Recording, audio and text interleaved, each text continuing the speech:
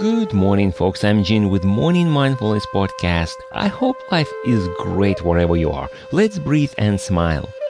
I already talked about this before. However, so many people do it, and trust me, I'm the most guilty offender. As I was working out on Sunday, I had to remind myself to stop. Yes, to stop. Let me explain.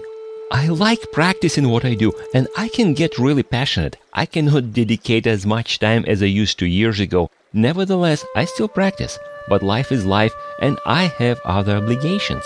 But on Sunday, I had a bit more time, so my first thought was to do a lot.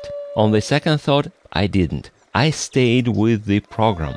Why? If I put extra time into training today, then I may create unbalanced schedule. I just did the usual training and went to do other things, because if I didn't, I might have to do them tomorrow, and that might take time away from training tomorrow. So it's better to do a little bit but every day than a lot once a week. And this is not just about training.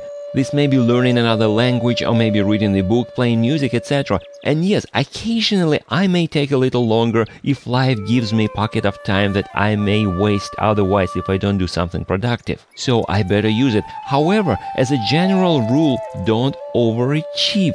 Set the schedule, dedicate a reasonable, manageable amount of time that makes sense to you for your goals. Then follow the routine. I caught myself thinking before, if I don't have a couple of hours, then I don't have a workout. I changed. Now, if I only have 20 minutes a day, I will use it.